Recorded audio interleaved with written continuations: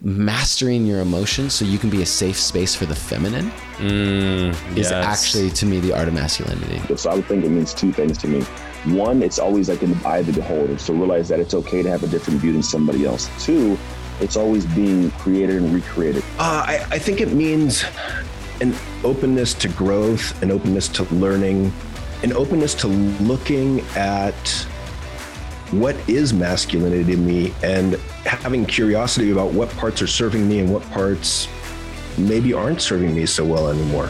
And so the art of masculinity is truly that. If you can master being a lion and a lamb, you've mastered masculinity. The art of masculinity to me means knowing how to gracefully dance between both the feminine flow and the structure of the masculine.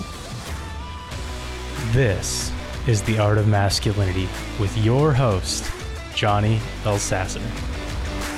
Hey everyone, today's guest is Will Rezin. He is a mystic, philosopher, somatic coach, and trainer, and trauma integration specialist who guides individuals on the often mystical and winding journey of waking up to their own aliveness. Will integrates 21 years of inner work, esoteric inquiry, and cultural research with 13 years of professional experience in the healing arts. Everything Will does supports his personal mission to end human suffering and his professional mission to bring trauma-informed care into the mainstream so that it can be available to everyone who needs it without stigma or exclusion. This was such a powerful episode with Will because I was learning a lot from him as he dives into some of these things that help heal trauma, help us work through trauma and come to terms with it, and then move on in our lives and our own purpose and passion. So I know you guys will enjoy this episode as much as I did hanging out with Will. He's an amazing human being, and he's got some really cool things on the horizon. So stay tuned till the end and listen to what he has on the books. All right, guys, have an enjoyable episode, and I'll see you guys around the corner. All right, everyone. Welcome back to The Art of Masculinity. Today, my guest is Will Rezin. How's it going, brother? Oh, man, Johnny, it's going great. Thanks for having me here.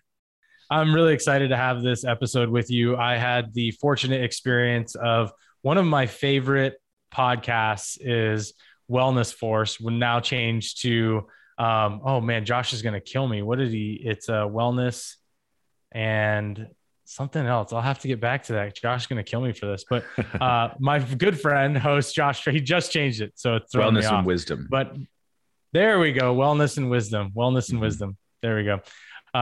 Yeah, Josh, you were on the show with Josh, and it was an absolutely epic episode, really informational, so much to dive into. And I'm excited to open up this box with you here on The Art of Masculinity. Likewise, brother. I'm excited to be here with you. Well, awesome, man. Let's first, I want to get you into the manly round. It's just a few quick questions to ask you so the community can get to know you a little bit, maybe differently from how other people know you. You ready for it, brother? I'm ready. Let's do it. All right. Your first question is, what is your spirit animal and why? A big cat. Might be a tiger. I had recurring dreams as a child about Bengal tigers, the white ones specifically. And I would go to sleep at night praying to the genie, to God, but praying. I kind of, I was 3 years old. I thought it was more like a, you ask for what you want and you get it kind of thing. And I'd go to sleep imagining this tiger.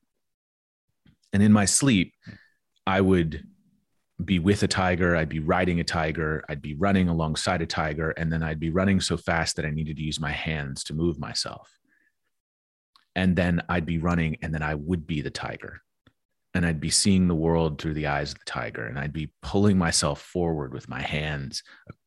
I was just running so fast and needed my hands. I needed to be on all fours to be running. And I've had this recurring dream most of my life, off and on, depending on my life. But it's almost like I'm flying, but I'm not flying. I'm using my hands, but I'm pulling the ground, or I'm pulling myself. But it kind of feels like I'm pulling the ground, and I'm smelling my surroundings differently. And yeah, So a large cat of some kind.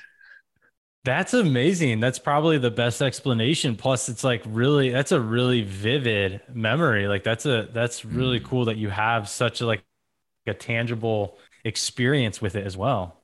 Yeah. And I'd say, to extrapolate outward from there, while there's this association that I have with being a child, cats they're really smart. Not only are they smart, they're agile. Their intelligence works for them. They stalk and they hunt their prey. They can be smooth and mysterious, but also ferocious. They can be tempered, very tempered, but they can also access that primal energy when they need to. And in many ways, my personality is very much like that. I'm pretty soft and smooth and docile most of the time, but I have the depth and the range to be able to access that intensity when I need it, much like a cat would. That's awesome. And it's so great to see that. I hear you speak, and I've listened to your podcast with Josh. I can see that kind of cerebral thought process in your speech patterns and how you really address a question, things like that. But you definitely have that underlying side of ferocity, especially when you're speaking about something that you're passionate about too. You carry that. So it's really interesting. Yeah. It was pretty cool too. The jaguar actually only, when it hunts, it only makes 2 footprints. I don't know if a lot of people know that. Yeah. I didn't know it only makes 2 paw prints. They're incredible creatures. I spent some time living in Peru, and there was a night where we heard the sound of a jaguar, and it's a really interesting sound. There's it's like a growl sort of, but not like a large cat. Yeah. My wife and I spend a lot of time in Costa Rica, and they're there, and I'm like, man, I don't know if I ever want to roll up on this thing or be out in the jungle when this thing comes around. No thanks. Oh, yeah. Beautiful, but no thanks. All right. Your next question is, what song, whenever you hear it, no matter where you are in the world, it doesn't matter if there's a million people surrounding you, what's a song that you absolutely have to start singing along with? Ooh, interesting. My relationship with music is different than most, I think, because I've played music the majority of my life. And I don't connect with lyrics quite the same way as I connect with the melodies of songs. Okay. So let's see. What would I have to start? Maybe what's a melody you'd have to start humming along with?Maybe a melody that comes out and you have to start humming with. Yeah. Well, when you were asking the question, the first thing that came to mind was Moonlight Sonata. That's a song. Oh, interesting. Yeah, I know. Funny that that's the thing that came up. But that's a song that when I hear it, I'm just touched, and it moves me in a really special way. But sing along with. Yeah, I don't know. Nothing comes to mind. That's okay, man. I love it. I love that you have that awareness of what's some people I'm just starting to learn to play the guitar. And every time I start playing, my teacher had me kind of strumming with the beat, right? You're supposed to strum with basically the drum holds the beat, but I always want to strum with the lyrics. I just always want to strum with the lyrics. Yeah. Anyways, so very interesting now that I know a little bit more about music, just a little bit, not a ton. All right. Your last question is, if you could pull a prank on any well-known person, so you can time travel, right? And so somebody that we would all potentially know who this person is, who would you pull a prank on? If I could prank somebody, who would it be?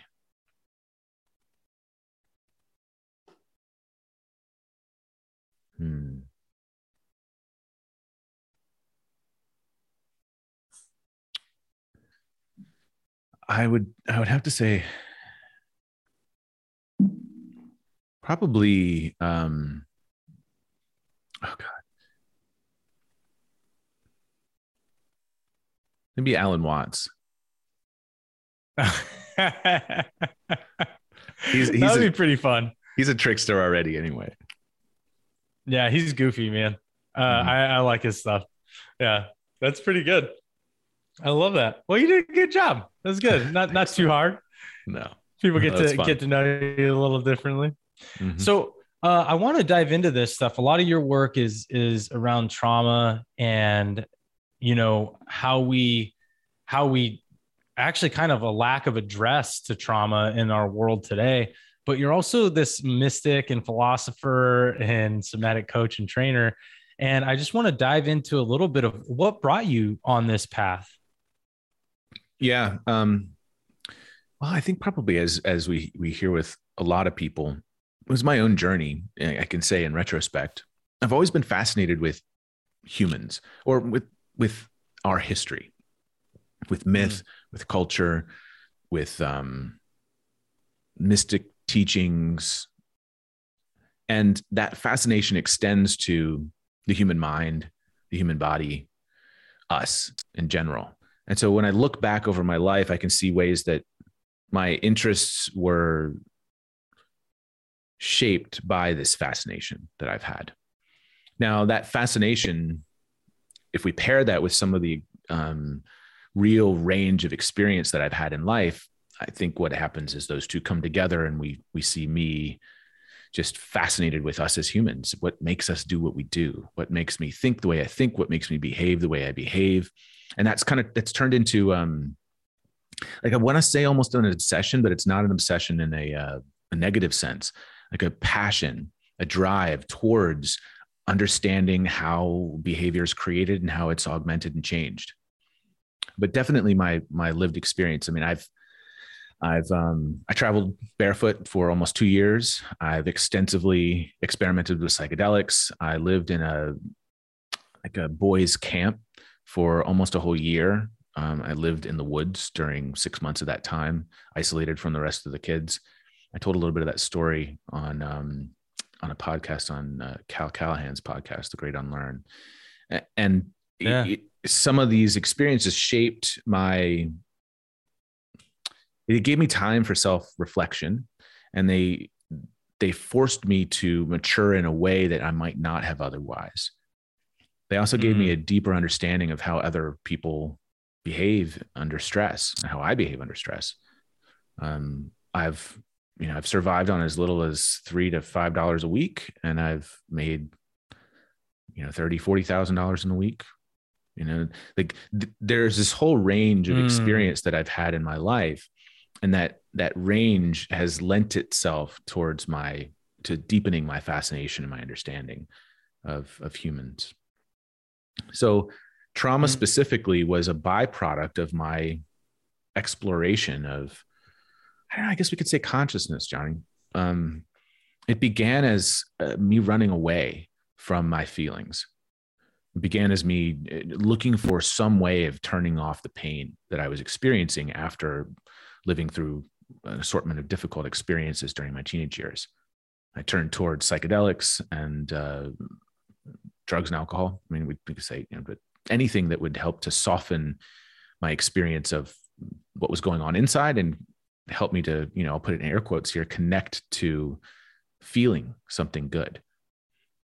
And that led to an exploration of consciousness, exploring meditation, exploring mysticism, exploring various forms of myth and culture, kind of like what Joseph Campbell might have done. Not quite as studious or as academically focused as his work was, but definitely an interest in the more ancient and esoteric arts and cultures. And that led me towards studying energy healing and Reiki and apprenticing with some astrologers for a number of different years.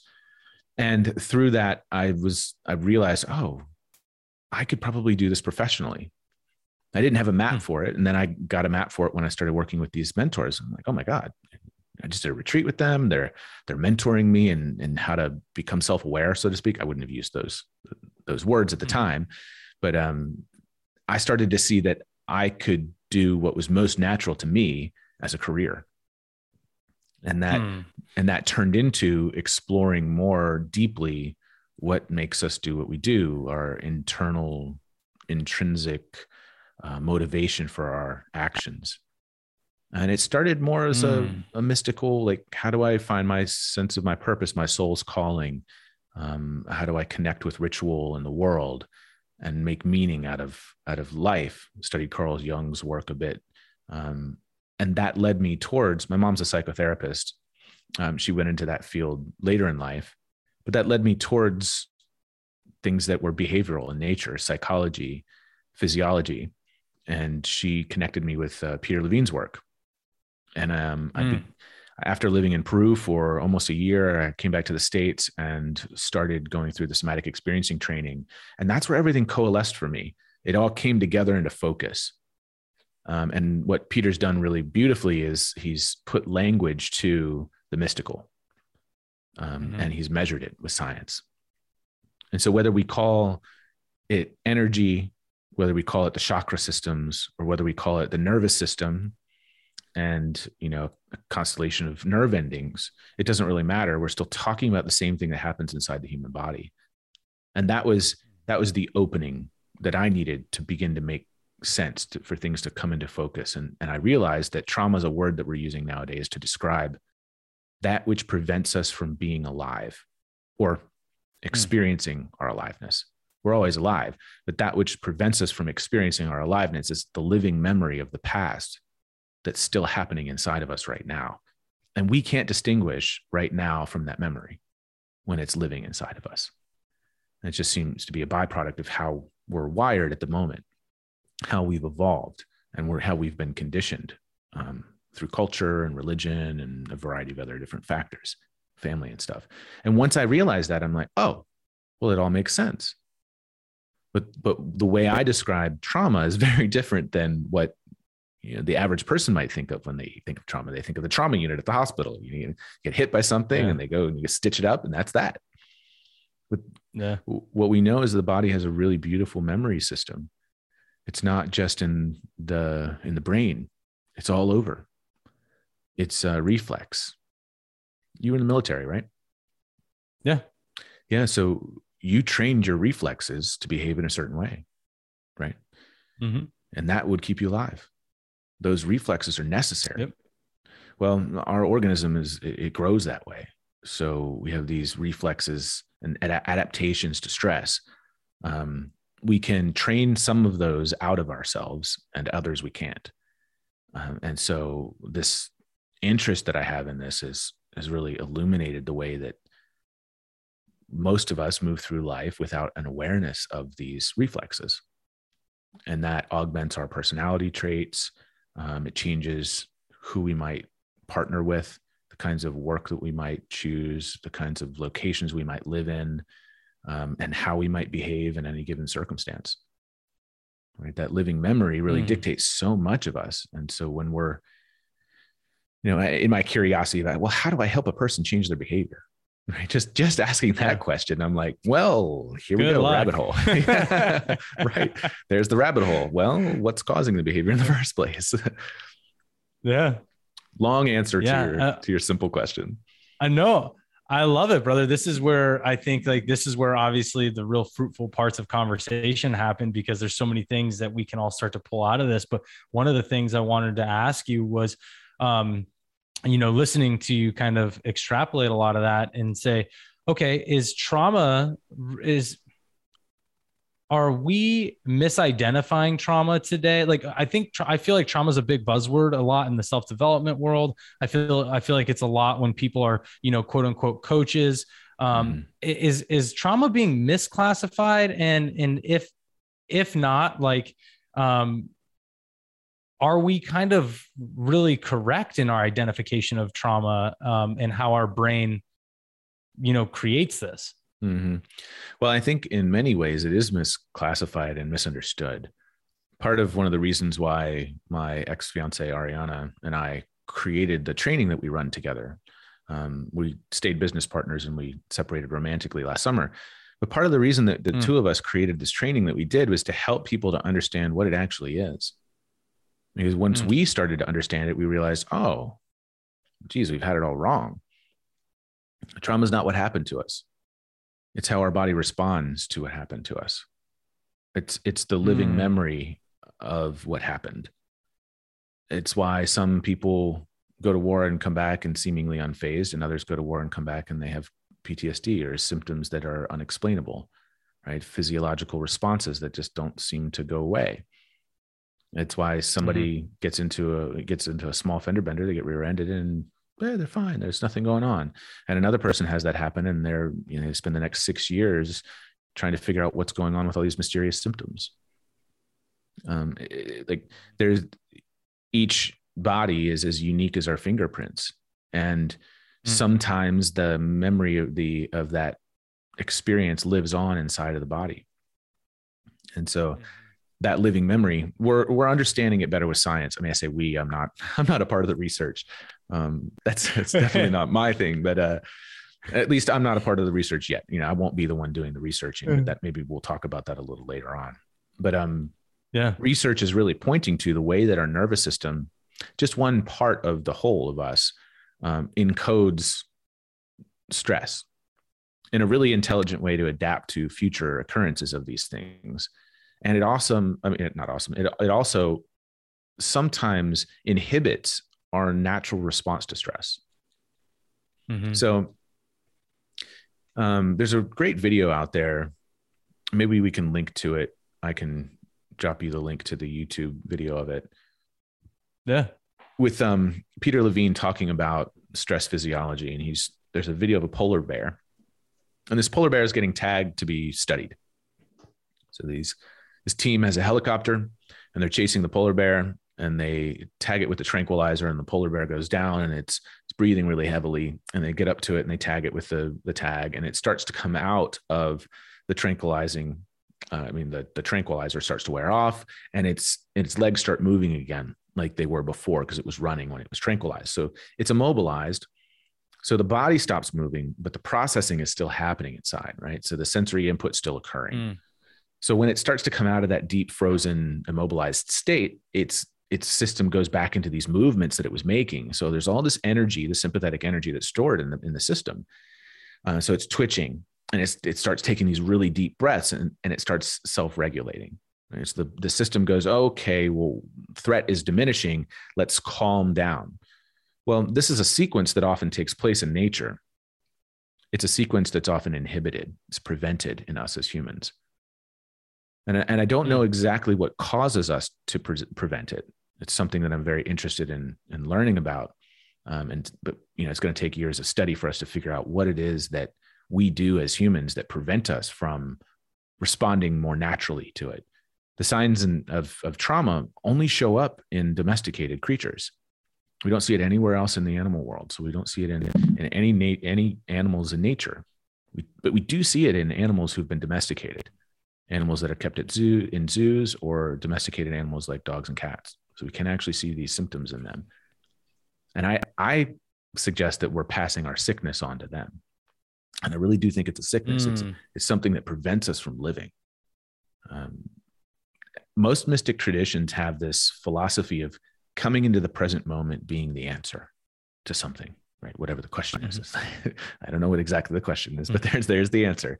But it's about being fully present with ourselves, right? Being here in the moment. Yeah. And that is somehow this key to infinity, to nirvana, to something.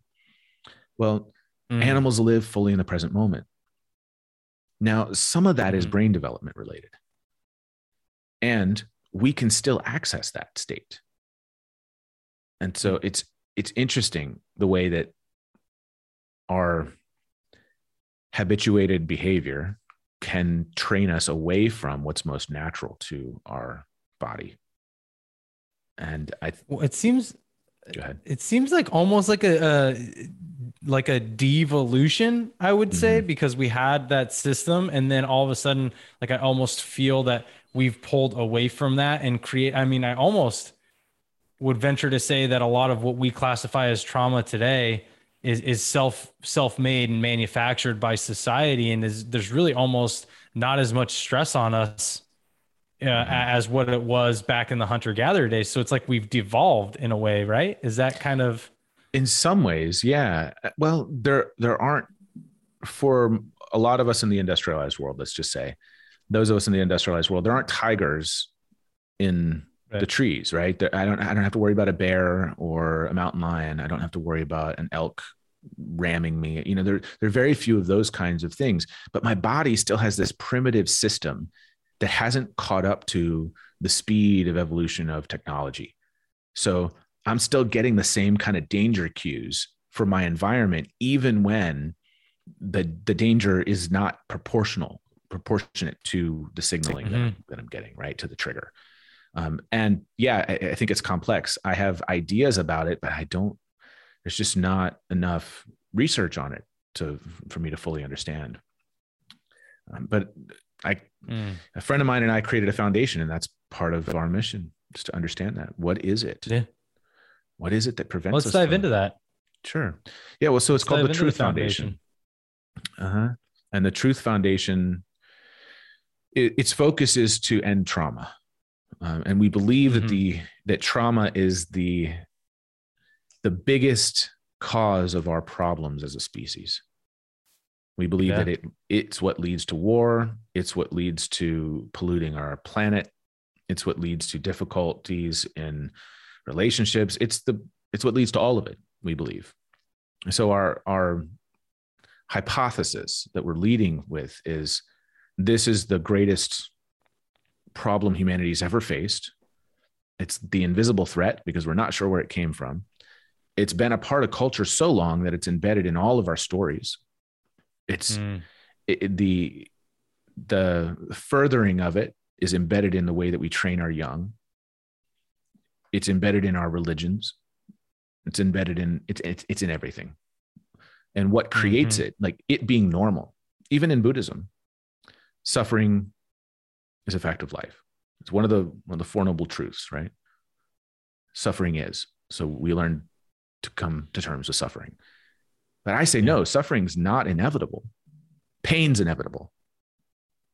Pain is inevitable. But suffering, that's the lingering of that pain. It doesn't have to linger on.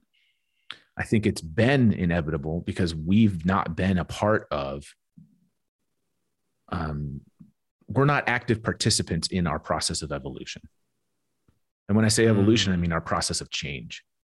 The way that we adapt, we're not active participants in that. We're passive bystanders, so to speak. As an organism, we're adjusting and adapting, but it happens across time at such a rate that myself, I couldn't study it across 4 generations. Not without looking back. I can't do it real time. So it's difficult for me to be an active participant in how that's taking place. And we don't have systems set up for us as a species that help us to monitor this and to do something about it. And that's where we come in.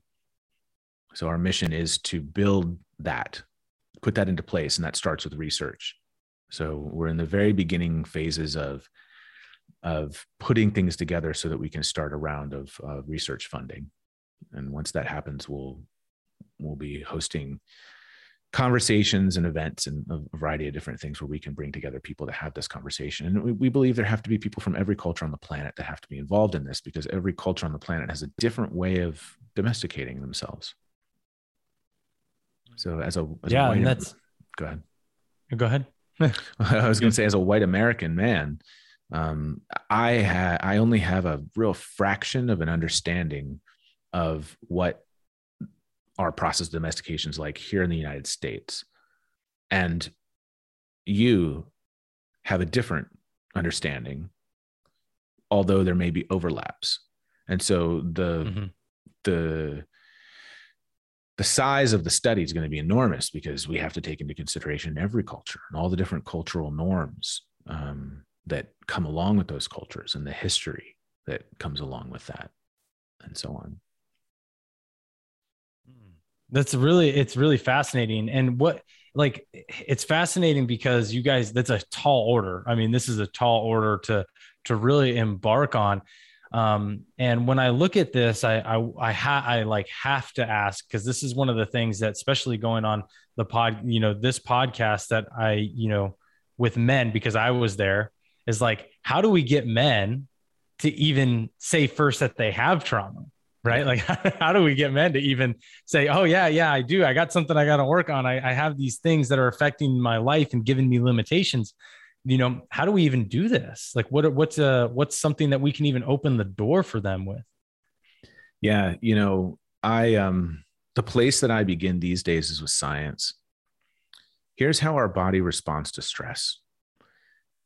This is normal for every human being. It's not that we're weak. It's not that there's something wrong with us. It's that there's something right with us. And that something right also has a way of inhibiting our ability to be in the present moment, our ability to respond to things. So we can become reactive. Every man knows what it's like to be reactive. Every man knows what it's like to hold back tears because it's not okay for us to show them. Every man in some way or another has been told and given the messaging that you got to be strong. You got to be tough. You got to hold it together. And that means don't be emotional. Well, us inhibiting our emotions, that energy goes somewhere. Something happens to that. Emotions are our limbic system. Our limbic system is our alert system. It's what mobilizes us when there's a threat. Relationship stress triggers a similar cascade of a response in the body as physiological stress. Right. So if there is an enemy, if I'm in a situation where there's a real physical threat to my life somewhere near me, my body's going to have this physiological response to mobilize me so that I can either get the fuck out of there, or I can protect myself, I can fight against it, or I can become completely immobilized so I don't experience the sensations of my own death. While relational stress sets off a similar cascade. When mom does not attend to me when I need food, my body goes into a state of shock. I cultivate coping mechanisms and strategies for getting my needs met. That's just a small little example of that. When that happens progressively across time and I'm not attended to, and this is just one example, my system learns across time that there's a threat.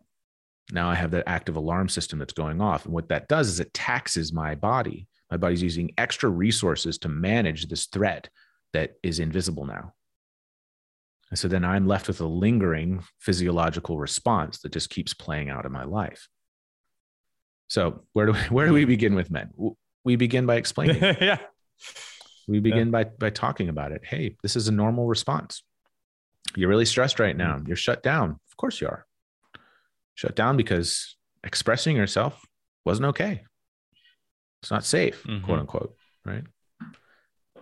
I can't, if I express myself, something's going to happen. I'm going to be cast out of the tribe. Cast out of the tribe, that's my belonging. If my belonging's threatened, my safety's threatened. If my safety's threatened, I might die. So what do? I respond to it. And then here we are in our little loops, right? Social, cultural loops. And our partner says something, we feel something, but we're men. We can't express that. Eventually we explode or we get sick. Ooh. Let's dive into that a little bit. I think that's something that I don't think a lot of men realize is that, yeah, there's the explosion part and there's the deterioration of relationships, right? That ends up being a byproduct of trauma in a lot of ways. But a lot of things that we don't, and I didn't realize this until I started my own self-development journey and started my own, journey for actually looking into holistic versions of health and the impacts of our mind on our body. But let's dive into this a little bit. What is the impact physiologically to us? Yeah, well, we can see it as, major illnesses, right? We see it with heart disease. We see it with early onset of strokes, or we can also see it with a small deterioration of our vitality. That low grade stress turns into less energy. Maybe our testosterone levels drop earlier in life, or maybe we're fatigued a lot. We have difficulty regulating our intestinal function instead of, other things. We become sensitive to foods. But there's an assortment of different ways that this could show up. Right? Wow. Certain diseases may start to show up earlier. We might have cognitive decline. All sorts of different things, right? The aging process seems to be taking place earlier. Men in their 50s are falling apart as though they're in their 70s or their 80s, their bodies rather, right? And that is a byproduct of enormous amounts of internalized stress. So rather than me taking care of myself and doing something about it, that energy goes somewhere inward. And so when guys start to harness this inward and they start to think about, okay, like, all right, well, I get it. Like maybe there's something here. How do you guide them, or what do you give them to locate maybe where, because I'm assuming, and I'll let you elaborate, is the focus on this is to also identify where this trauma started, right? And so how do we get them to know? Okay. Not always, but again, what's happening right now in my life?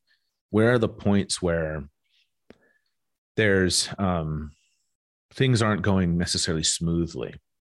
Where are the roadblocks, or where's the scratchiness instead of it being smooth?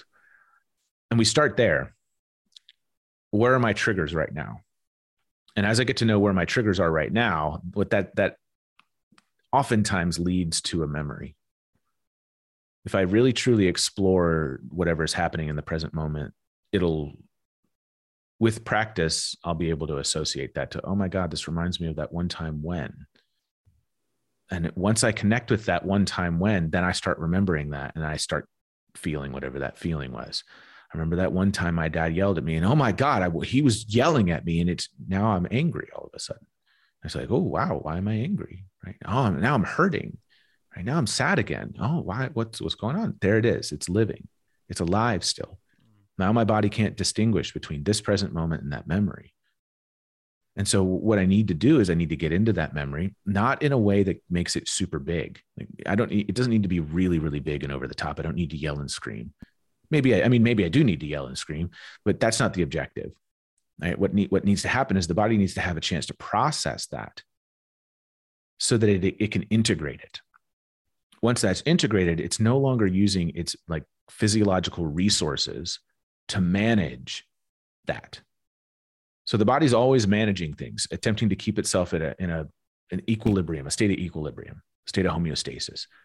We call it, in the training that I run, we call it the natural self-righting mechanism that exists in our body. If I stand on one leg, all of my muscles are going to do everything they can to keep me upright. Every system in my body has that same intrinsic movement pattern or motivating pattern, right? It's going to do everything it can to keep things in balance, even if that means it pulls a bunch of resources away from my liver so that it can make my heart function properly, right? So when we start to get into these things, I know I'm kind of correlating the functioning of organs to emotions, but when we have this charged memory, there really is all that energy, the electrical impulse currents and whatnot inside of us. And our body's using a lot of energy to not experience that, even though it's still happening inside. And so there can be this little pop, so to speak, or a discharge of the energy, and it reintegrates into us. And then there's a relief on the other side of that. And sometimes what we see happen for people is that after they've integrated whatever the thing is, we don't need to know necessarily what it is, but once they integrate it, some of the symptoms that they were experiencing vanish. They just go away. Like, oh man, I'm not getting headaches anymore. I don't know what changed. Maybe it's my sleep. Maybe I'm not as stressed anymore. No, we integrated that thing. The headaches, maybe they were a lingering response to that. Maybe your body just doesn't have to work so hard anymore. So we begin by really getting a sense of what's present right now. What are my triggers right now? And then we work them. Well, when I'm triggered, what's going on inside? Can I get out of my mind into what's happening in my body? When I do, what happens? Can I be with myself? Or do I go back up into my mind? Do I need to do something else? Real training for us, man, is being with ourselves. Like, that's the real training. Can I be with myself when I'm triggered, when I'm angry, when I'm sad, when I'm frightened, instead of disconnecting myself from it, right? Like, the whole concept of stoicism, I think, is really fascinating. And it's really misunderstood, right? People think it's this, like, I just don't feel my feelings. So misunderstood. I know. It's not what it is. It's, wow, I can identify my feelings, and I'm so trained at being with them that I can be with extraordinary amounts of emotion without responding, or reacting rather, through them. If we take apart that word too, reacting, we're reenacting, right? It's an action from the past, an action pattern from the past that we're replaying. But when we're responding, it's totally different. I can respond from this present moment. Yeah. And I have to ask, I want to take us back 1 second, is when you were talking about how that trauma can then be like popped and then be released, or when we sit there and suppress that stress or that those emotions from that situation. Is this where you believe, or where people like to refer to trauma going into the subconscious? I hear a lot of people talk like that. Is that where this would get suppressed? And then maybe we feel a certain way when a situation happens and we're like, no clue. We're not even relating it to an old scenario. We're just like, why am I even feeling this? That's exactly it. Yeah, that's exactly it. And that's a sure sign that there's some sort of living memory, right? The unconscious, I think of, Carl Jung kind of coined this term, the unconscious, like whatever happens below our perception. I think of that as the body's memory, right? So again, we have these reflexes, and what you were describing is almost like a reflexive response. Like, I'm in a situation and all of a sudden I'm triggered, and I don't know why the hell I'm triggered. Like, I don't know what it is about this. That's like, I'm just really fucking mad right now. Like, why the fuck did that person talk to me that way? Like, that is just wrong. Right. But another person might have that happen to them and they're not bothered at all. They're like, I don't care. It didn't faze me at all. Right. And so we ask, why is that way for that person? Right. Well, now I'm reenacting something. I don't know what it is. I can't identify it. I'm not aware enough of myself to be able to understand it. But as I become aware that that's happening, right, I can expand my awareness just a little bit to go, well, oh, this is happening. When else does this happen? What is it that's triggering? And maybe I just need to word vomit for a little while. Like, well, this person, blah, blah, blah, blah, blah. You know, like, I need to talk about what it is that they're doing that's making me feel this way. That's where we start.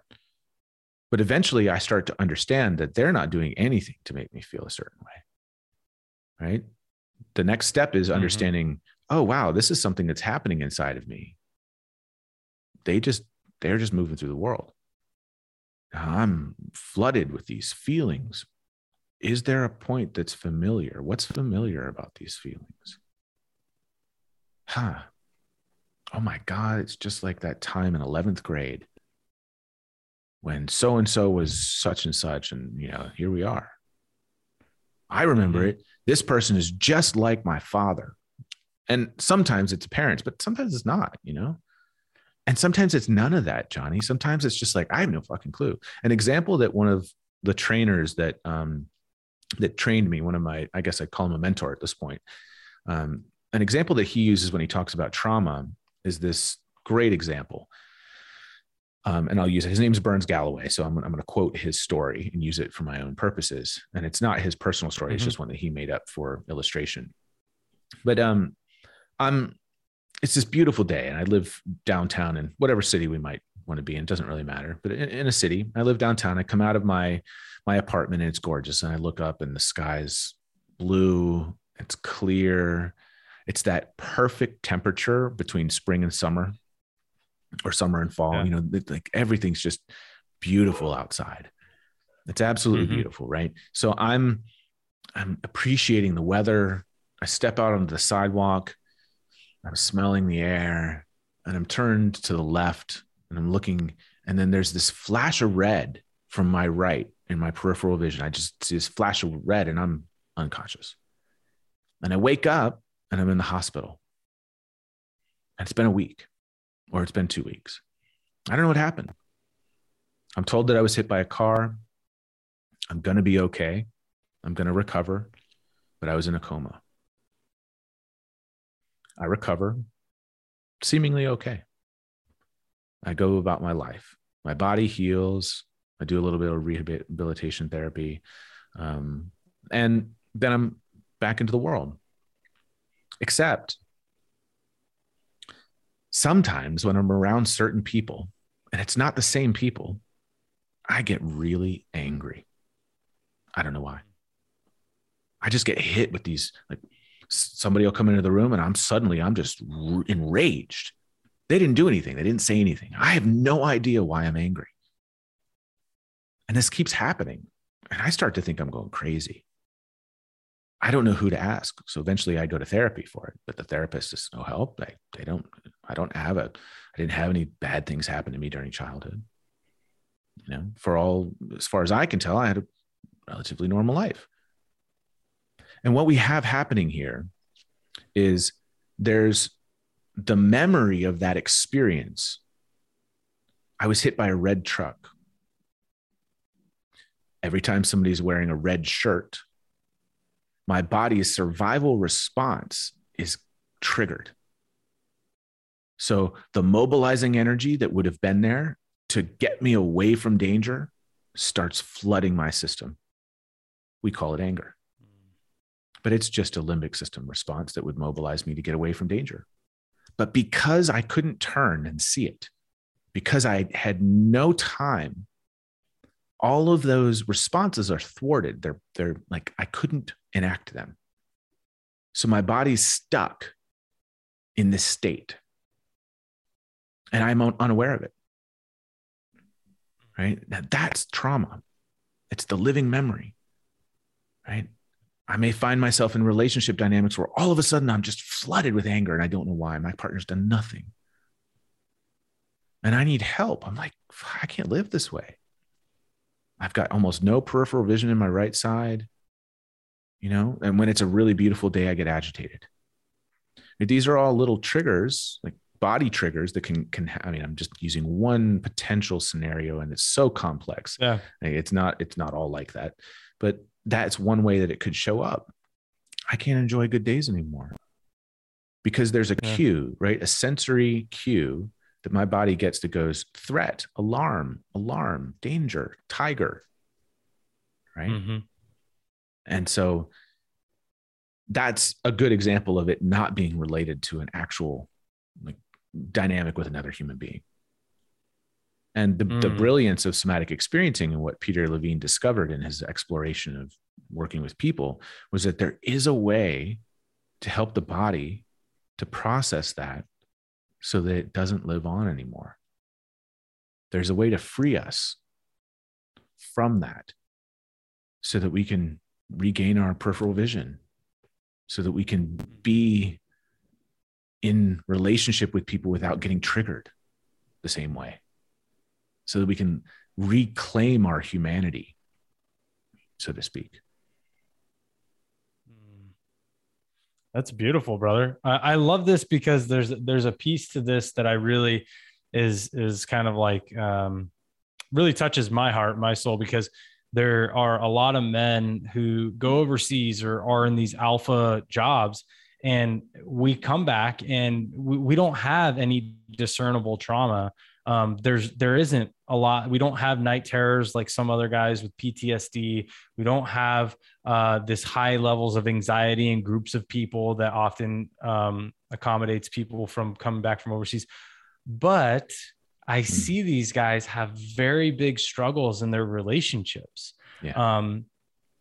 And we don't associate with trauma, right? Like, you know, we're like, no, there's nothing there.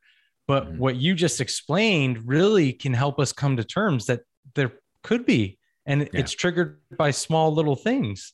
Mm-hmm. That's right. Yeah. There's some sort of memory.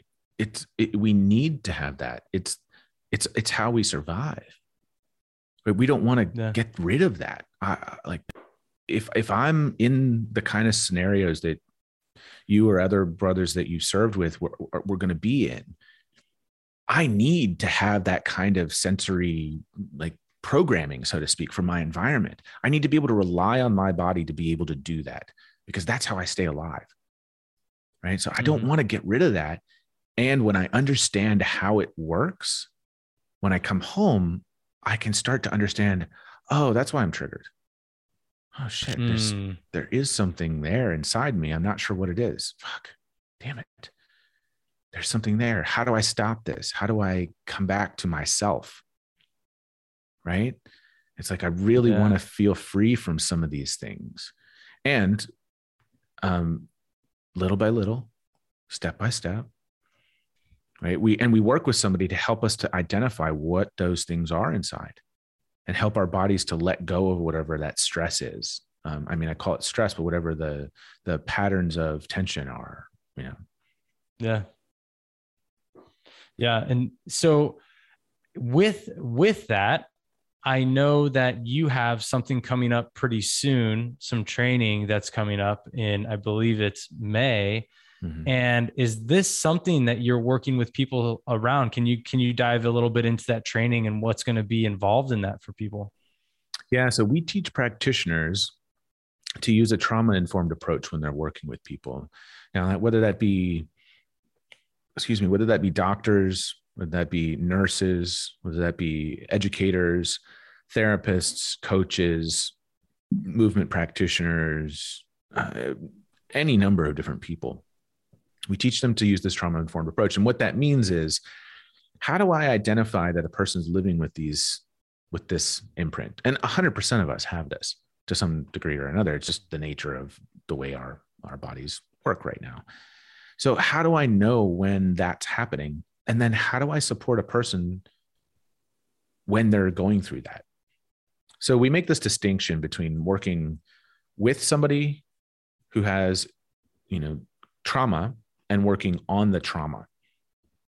So let's say I'm a trauma-informed practitioner and you come to me and say I'm a coach and I'm like, you're like, I want to grow my business, or I want this thing to be changing in my life, right? We're focused on this one particular goal.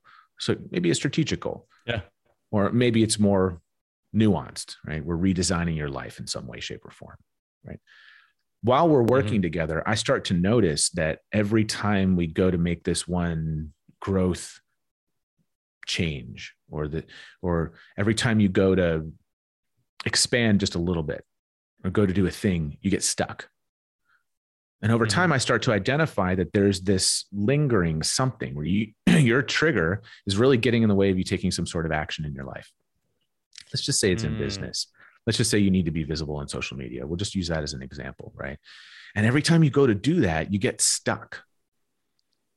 Well, that's a cue now. So when I'm trauma-informed, I'm starting to understand. And rather than me going and saying, well, let's work on exactly what that thing is and discover what that is, what I might do is give you tools to help you regulate your body's response to that stress.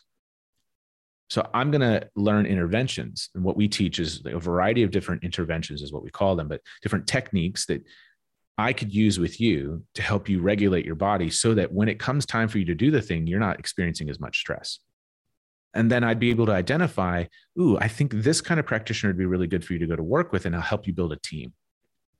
So you can work with that practitioner on the thing that's triggering that. But while we're doing our work together, I can also help you to stay in a greater regulation, right? To be more regulated in your day-to-day life.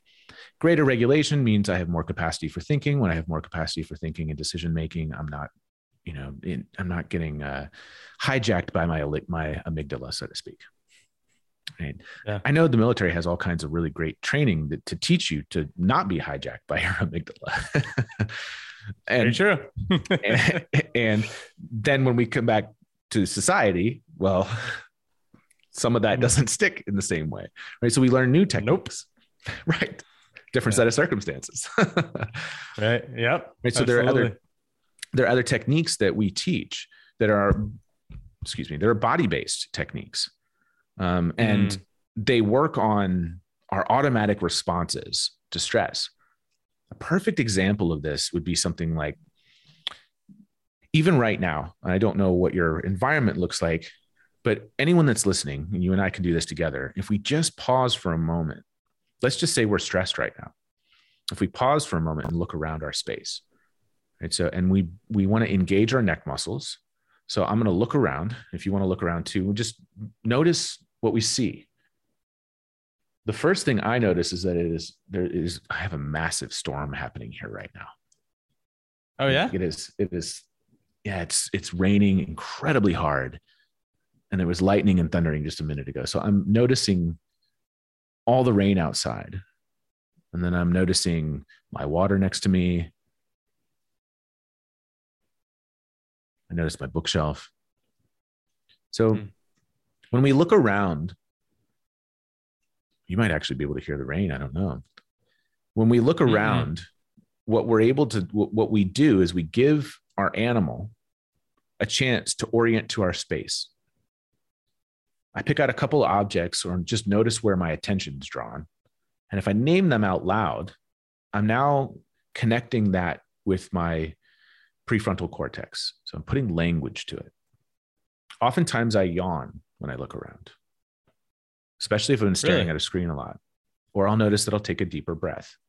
But we engage the neck muscles, and that engages the vagus nerve a little bit.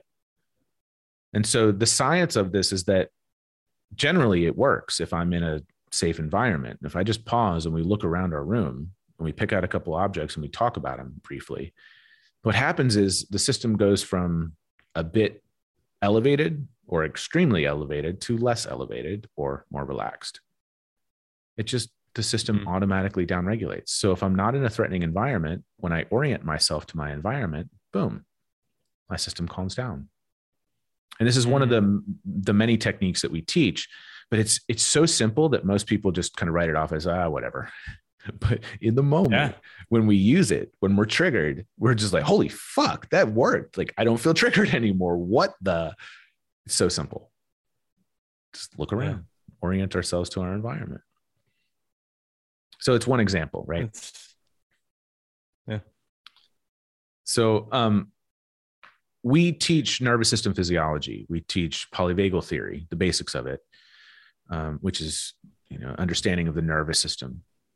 We teach the basics of attachment theory, some psychological frameworks.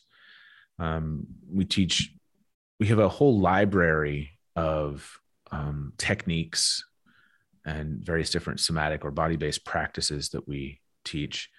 So it's 35 hours of training.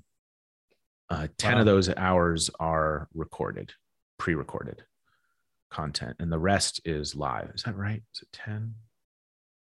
Yeah, I think that's right. So we have 10 classes. No, 5 hours is pre-recorded, 30 hours is live. There we go. So we just increased it because, we just increased it because we found that we had so much time that was being spent. The live classes are now 3 hours long. So it starts May 6th, and it goes for 3 months. The learning materials, the learning materials kind of follow along with the classes, and the classes are experiential. And so by the end of this, most practitioners know enough about the human body to be able to relate not only with themselves differently, but the people in their life differently. And we've had people that aren't practitioners come through, but we've designed this specifically for practitioners. So when you're using whatever techniques or modalities that you use, here's how to enhance that by understanding the human body. And we blend in mysticism and things like that too. Yeah. Well, I would hope so. Mysticism and philosophy, right? Exactly. Well, I love that. So if there's any practitioners out there listening now, this is a course that you guys should be jumping on, and it kicks off May 6th. Are you guys doors open right now, or is there a time? Okay. Doors open now. Perfect. Well, awesome. Everybody that's listening, go ahead, make sure you check out the show notes. We'll link to Will's website so you guys can go there and sign up and be part of that if you're a practitioner in that field. Beautiful. Yeah. It's easy to remember, traumaandsomatics.com. We made it as simple as we could. I have trauma around remembering that. Way to go, Will. Well, brother, it's been great having you on the show. It's flown by. You are a treasure trove of knowledge, and obviously could have spoken for so much longer on all of this. Is there anything else that you have going on, or any way we can support you more other than your May 6th offering? Is there something else that you have out there right now that we can tap into? Right now, we don't actually have anything else going on. Funny enough, we were going to do a workshop, a single day workshop, but we decided to wait until later in the year for that. And for myself personally, I'm so busy. I take on a couple of private clients a year, and with the training, my weeks end up being pretty full. But if anybody wants to get on my waiting list, they're welcome to send me an email. They can find me on social media channels. I still answer all of my own correspondence. So it's will@willrezin, REZIN.com, or @willrezin on any of the social channels, and they can reach out to me there. I work with very few people every year, 6 to 10 people a year, generally speaking. And so I have a nice long, it's a long journey usually. There's a bit of a waiting list right now, probably 6 months out, but people want to get in there. I encourage them to. Yeah, brother. Hey, man, you are teaching something. You have a great presence about you and a great energy, and you're teaching something and supporting people to find themselves deeper. So, I mean, yeah, why wouldn't they be a wait list for it? By the way, I also just heard that thunder behind you. Yeah. That was crazy loud.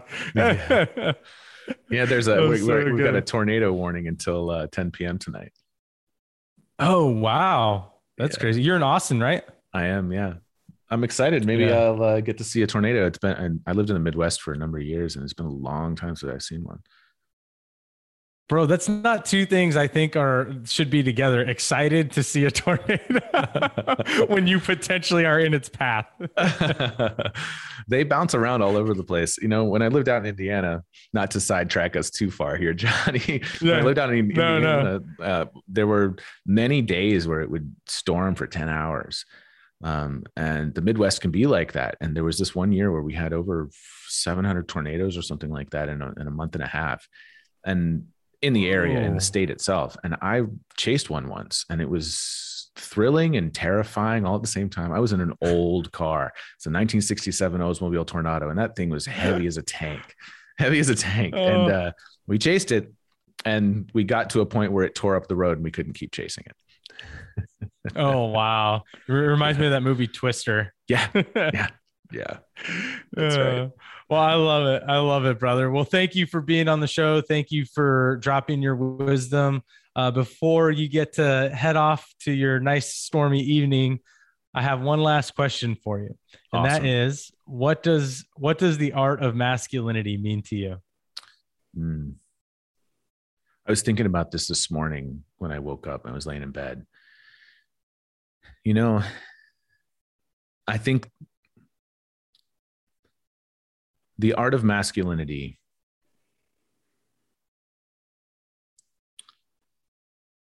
every one of us is an expression of art. And as men, we get an opportunity to do that in a really special way. And I think it's up to us at this point to redefine what that means. And so for me, it means being an embodiment of my values, loving and caring for people, being firm with my boundaries,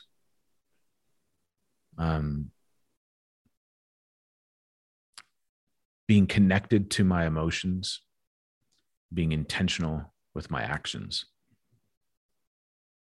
and taking care of those in my life, and taking care of myself. Taking care of myself first so that I can be there for others. There's this gentle power is what I think of.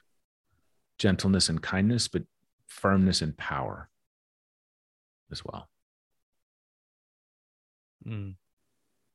Beautifully said, brother. Beautifully said. I love that. Well, thank you so much, Will. This has been a pleasure. And to everybody listening, as always, remember to drop the ego and stay humble. Until next time.